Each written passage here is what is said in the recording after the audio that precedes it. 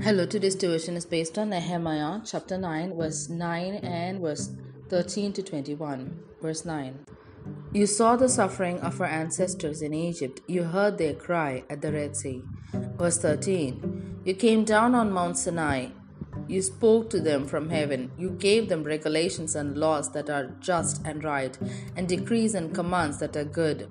You made known to them your holy Sabbath and gave them commands, decrees, and laws through your servant Moses. In their hunger you gave them bread from heaven, and in their thirst you brought them water from the rock. You told them to go in and take possession of the land you had sworn with uplifted hand to give them. But they, our ancestors, became arrogant and stiff-necked, and they did not obey your commands. They refused to listen and failed to remember the miracles you performed among them. They became stiff-necked and in their rebellion appointed a leader in order to return to their slavery. But you are a forgiving God, gracious and compassionate, slow to anger and abounding in love. Therefore you did not desert them, even when they cast for themselves an image of a calf and said, "This is your God who brought you up out of Egypt," or when they committed awful blasphemies. Because of your great compassion, you did not abandon them in the wilderness. By day the pillar of cloud did not fail to guide them on their path, nor the pillar of fire by night to shine on the way they were to take.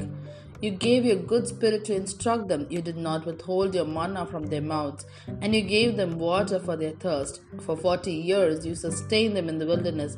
They lacked nothing. Their clothes did not wear out, nor did their feet become swollen. Here ends the Bible reading.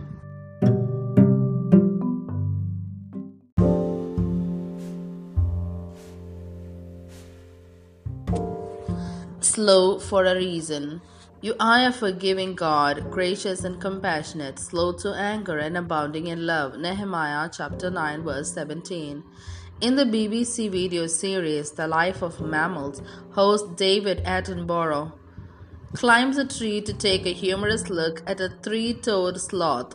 Getting face to face with the world's slowest moving mammal, he greets it with a boo.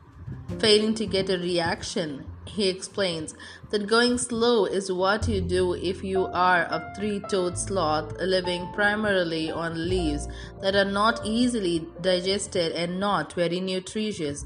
In a rehearsal of Israel's history, Nehemiah reminds us of another example, an explanation for going slow. But this one isn't comical. According to Nehemiah, our God is the ultimate example of going slow when it comes to anger. Nehemiah recounted how God cared for his people, instructing them with life-giving laws, sustaining them on their journey out of Egypt, and providing them with the promised land. Although Israel constantly rebelled, God never stopped loving them. Nehemiah's explanation: our Creator is by nature gracious and compassionate, slow to anger and abounding in love. Why else would he have borne so patiently his people's complaints, disbelief, and distrust for 40 years?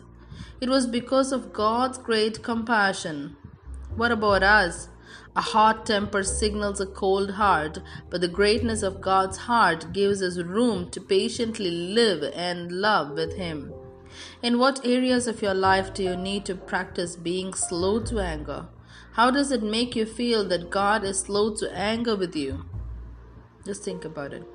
Father in heaven, fill us with the spirit of your graciousness, compassion, mercy, and love so that others can see not just our restraint but our love because of you. Amen.